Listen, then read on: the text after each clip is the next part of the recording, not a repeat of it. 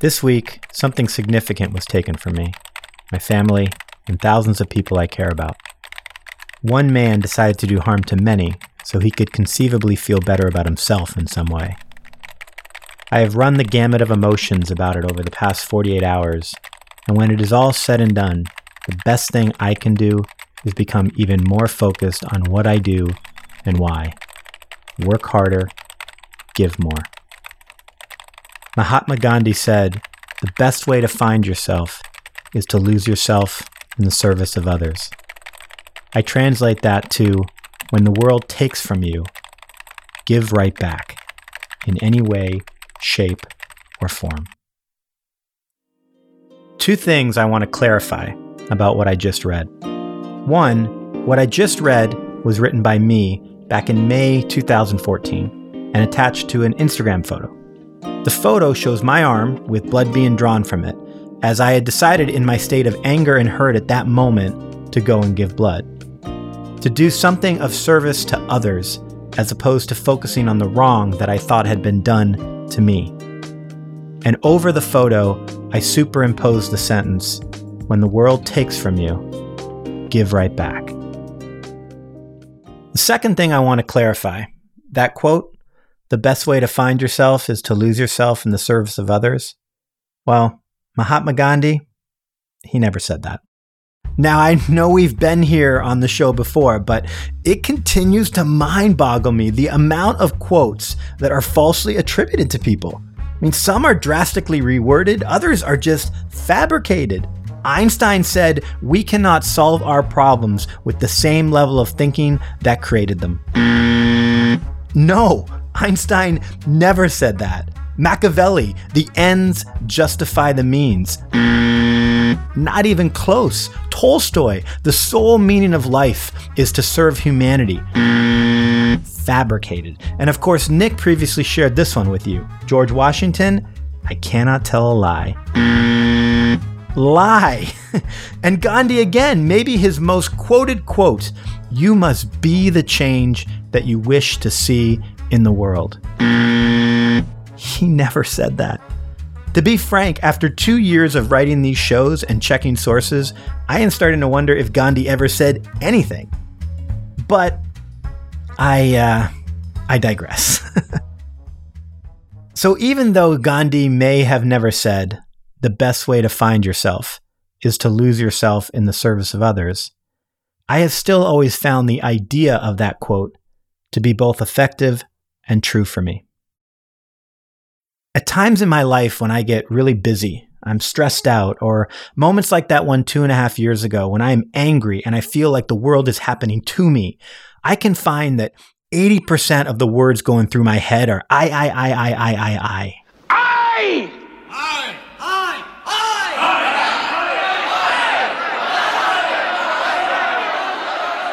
And it is in those moments, well, when I am self-aware anyway, that I say to myself, I have got to get outwardly focused. I have to serve somebody else. Or even in moments when I think I feel like I'm not really sure what I want to do next, or I'm confused, I find that if I just go out and be of service in any way, even the smallest act, I find that external focus often completely shifts my attitude. And in many cases, I find a solution where I wasn't finding one or didn't see one before. As some of you know if you've been listening to the show a while, I am an American. And I'm proud to be an American, where at least I know I'm free. And a Canadian.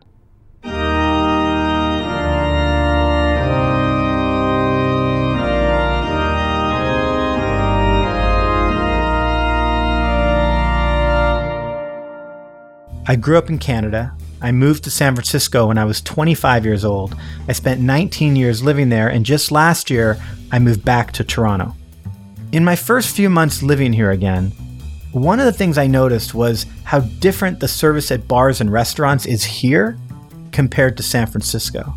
I noticed it, and then when I had conversations with people who lived here, they confirmed my experience, saying things like, "Oh yeah, that's what it's like here."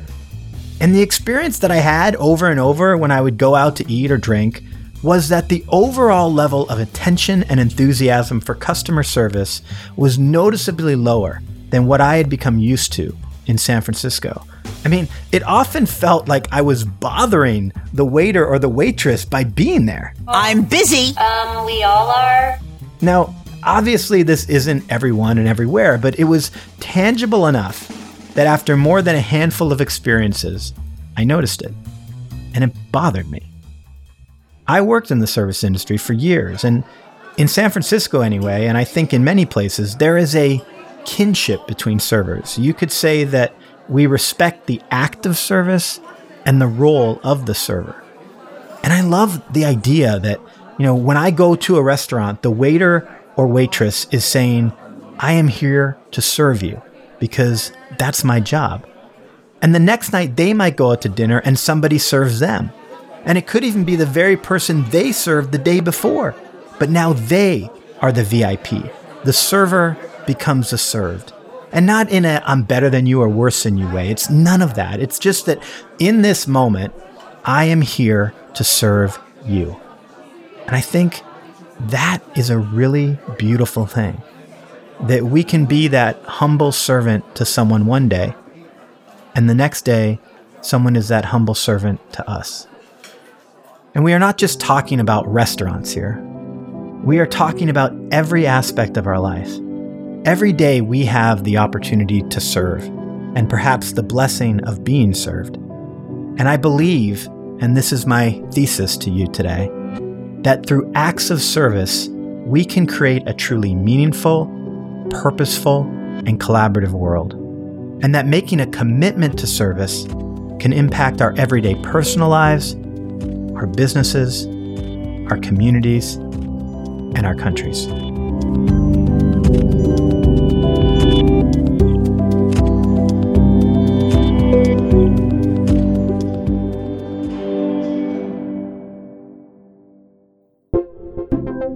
Welcome to Where There's Smoke, the show where we explore self-development through the lens of current events, pop culture, and experience. This week, we explore how can we make ourselves better through being of service to others. My name is Brett Gaida.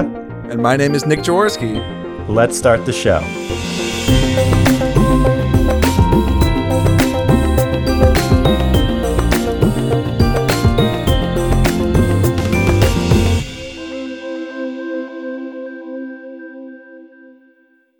You may or may not be aware of this, but recently there was an election in the United States of America. It got a bit of coverage in the news, so I won't go into the details, but it's over now. Thank you, God! And regardless of who was going to win, I'll suggest these past 18 months in America have made it clear that people are sick and tired of what is. And I think most of us can agree that much of the way the system is operating right now is broken. People are hurting. They're scared. They're angry. They're sad. And often when things aren't the way we want them, whether we are talking about a country or a business or a relationship, we often point fingers and look to change something outside of ourselves. Oh, this entire mess is all your fault. Not that a new government or a new job or a new location won't change things, but most impactful change, as far as our own fulfillment, happiness, and prosperity goes, does not happen because of what is around us. It happens because of what is within us and the actions that we in turn take. So I understand that this is a tough time for many of us. And I know that a lot of our listeners are grappling with what has happened. But remember our control episode? Only by focusing on what we can control can we create movement and change. And so, what can we control? Let's put aside, just for the next 30 minutes, everything that may or may not happen outside of our control. Because no matter if we think it will help us or hurt us, we don't really know. And again, we can't control it. So let's put that aside and consider what is in our power. In his essay, 3 Methods of Reform, writer Leo Tolstoy stated that, quote, And yes, this is an actual quote, I checked. There can be only one permanent revolution, a moral one, the regeneration of the inner man, unquote. However, he goes on to state perhaps the biggest obstacle to this revolution is that, quote, in our world, everybody thinks of changing humanity and nobody thinks of changing himself, unquote.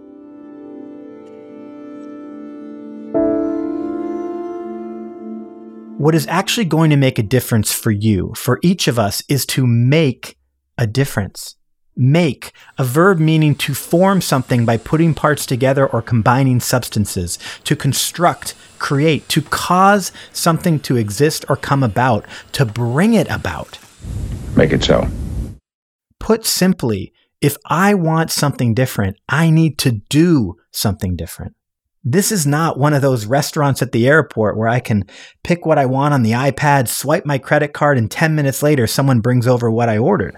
Is this real life? No, this is real life, where posting something on Facebook does not make a difference. Where sitting back and expecting someone in a White House to change my life or my world will not work. And where talking about stuff may help us to process it, but it does not actually produce something different. We need to form difference, build it, assemble it, fabricate it. Go, Voltron Force!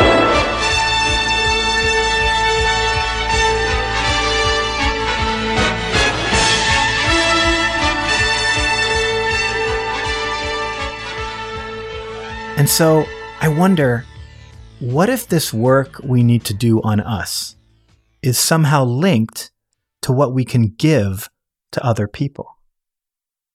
Much like I suggested earlier, what if by focusing outward, we can change ourselves inward? And in changing ourselves, actually change humanity. Now, that might sound a bit bold or optimistic, but again, what can we control? James M. Goldgeier is the Dean of the School of International Service at American University. In an article for the Huffington Post entitled "The Value of Service," he wrote, "Service is not a one-way street. Service opportunities make a difference not only to those who receive the help, they help shape the server themselves." A few months back, I had a conversation with author and speaker John Gordon. His most recent book, The Carpenter, tells a story about what he calls the greatest success strategies of all. And they are summed up in 3 words: love, serve, care. I asked him about why there seems to be a resistance to even the word service, let alone the act of it. And I suggested that some people seem to associate the idea of being of service with being less than. I asked if he'd witnessed that in others. The other aspect, as you said, is this prideful aspect and ego aspect that so many leaders don't realize, that in serving others, that's where you generate power, not for yourself, but for your organization. As you serve others, you help them get better. But something interesting happens. When you serve others, you get better. You actually become a better leader. You help them get better. They then make the team better. That makes you better overall. So it's amazing how this idea of service people think is weak, but it's really strong. And we see servant leaders throughout history, whether it was Jesus or Martin Luther King or Gandhi or Mother Teresa. We see these servant leaders in the world. And these are the people that we talk about throughout history. We talk about the people who were servants. You know, we don't really ongoing honor and respect those who use their power to hurt others and to cause harm or for their own good. We truly admire those who used the power to empower others, to give the power away. And that's what servant is. So I'm here to serve you because I want to make you better. I'm here to serve you because you might need service. I'm here to serve you because I love you. I'm here to serve you because it's what I'm here to do. And as I serve you, we make the world a better place. What if we spent less time focused on what we could get and more time focused on what we can give?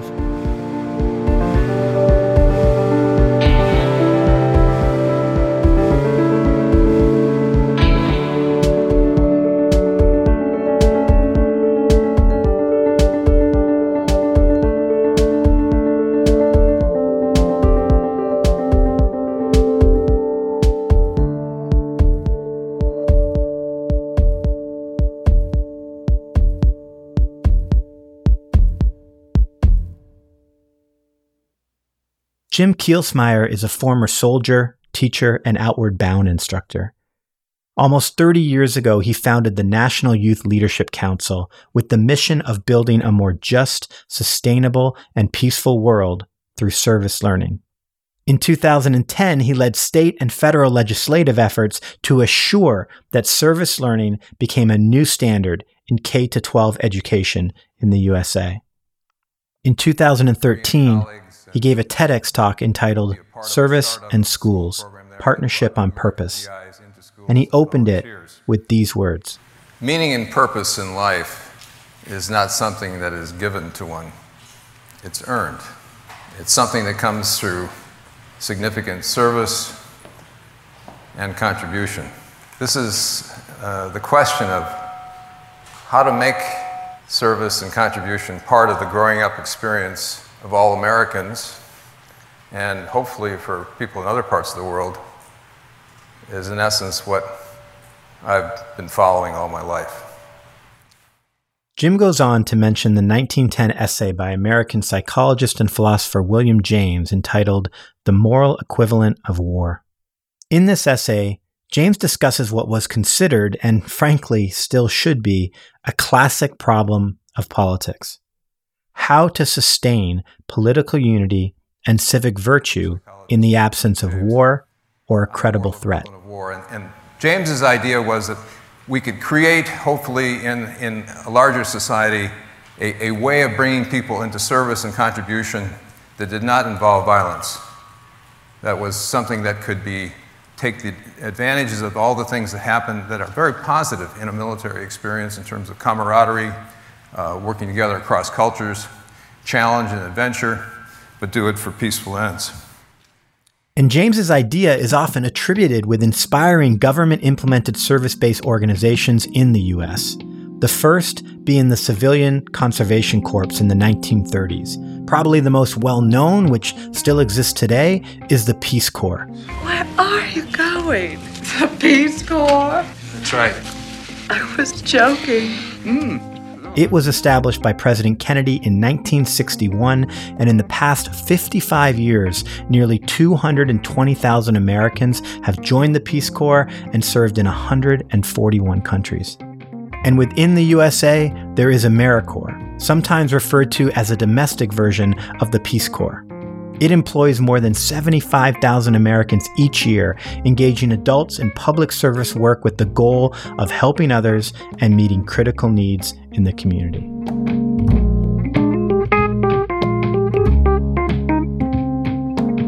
And so, opportunities to serve in an impactful way do exist. But how many of us make that commitment, make that sacrifice?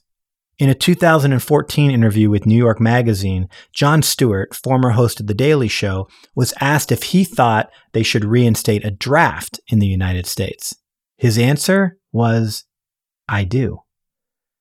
And then he clarified his remarks by saying, quote, I also think it should be non-compulsory military.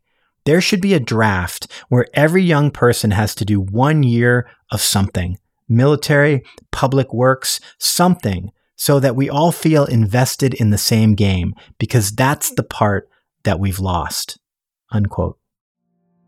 I think this is a really powerful idea. And I certainly believe that an experience like this for each of us as young adults would change our perspective and, in turn, all of our relationships to our country and our fellow countrymen and women. But I don't want all of us listening and contemplating service right now to think that it can only be done as a grand act. Service can, and for this to work, truly must, exist in our everyday lives as well. In his 2011 commencement address to the School of International Service, then Peace Corps Director Aaron Williams noted that service isn't just about a moment. Service is truly a mindset. Whatever field you choose, whatever line of work, you can always find ways to help others out. And when you start your careers in a service mindset, it never goes away. Going back to my conversation with author and speaker John Gordon, he shares how an annual practice of his helped him to bring forth that service mindset into his everyday life. 2 years ago, my word was serve. Every year, there's a word that I choose, or that word chooses me for the year. So what's going to be my word for the year is something I think about every December, and serve came to me, and I realized I needed to serve more. And I said, okay, where do I need to serve? And serving at home became a real predominant feeling that I had. Said, okay, I got to start serving at home. My wife was struggling. My kids were struggling. I was on the road speaking a lot. My kids were teenagers. So it was a really tough time. And every bone in my body wanted to focus on me, and the work that I'm here to do, and the difference I'm here to make. And I got to get out there and share this message. But the truth is, by the end of that year, I realized I was at my best when I focused on when I focused on putting my family first. So I was there every day when my daughter got home from school. I drove her to school every day. I didn't travel for 3 months. I was there supporting my wife. I was so frustrated, though, because I was like, why can't my kids be self-starters? I was a self-starter as a kid. And when I speak to coaches, I joke with them, I wanted a different team. But it's true, I really did want a different team. But by the end of the year, I realized I didn't need a different team. I needed to become a better leader. I love that last part, because how many of us have done that? When things aren't going our way, instead of asking, how can I be better? We want a different team. Whether that team is our relationship, the company we work for, the people we work with, or the country we live in.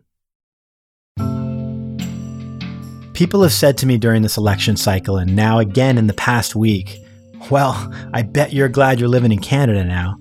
And of course, there has been this ongoing conversation by many of, well, if Trump wins, I am moving to Canada. And now, here we are post-election, and I will say that for me, it is the opposite. Every ounce of my being wants to move back to the USA right now. Because now is when I feel a country that I love needs me the most. Change doesn't happen from a distance. It happens from the inside. The saying, when the going gets tough, the tough get going, doesn't mean that they get going to Canada or anywhere else. It doesn't mean that they get going looking for a new job or a new relationship. It means when the going get tough, the tough get going to work. It means we get going to work on the issues at hand. We get going to work and fight for all that we love. It means we get going to work on ourselves. And as John Gordon said, we become better leaders. And as Gandhi never said, you must be the change that you wish to see in the world. This past week, I felt an increase in responsibility and enthusiasm around creating Where There's Smoke, because I've been passive too. And I do feel like this show plays a productive function in the process of evolution and change in our world.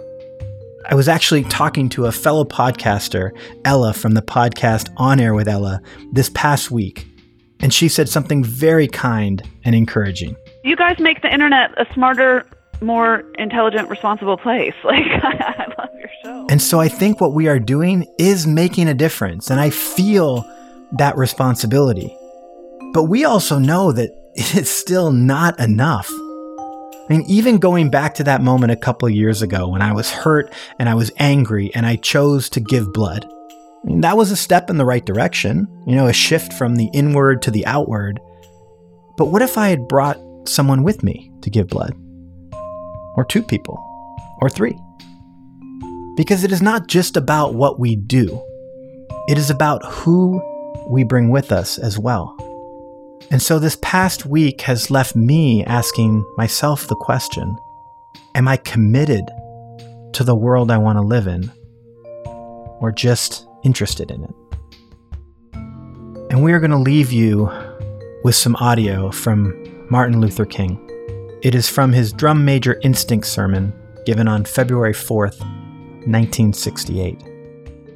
In this sermon, Martin Luther King is telling a story about Jesus. Though really it is a story about how we lead and the dangerous impulse of wanting to feel important.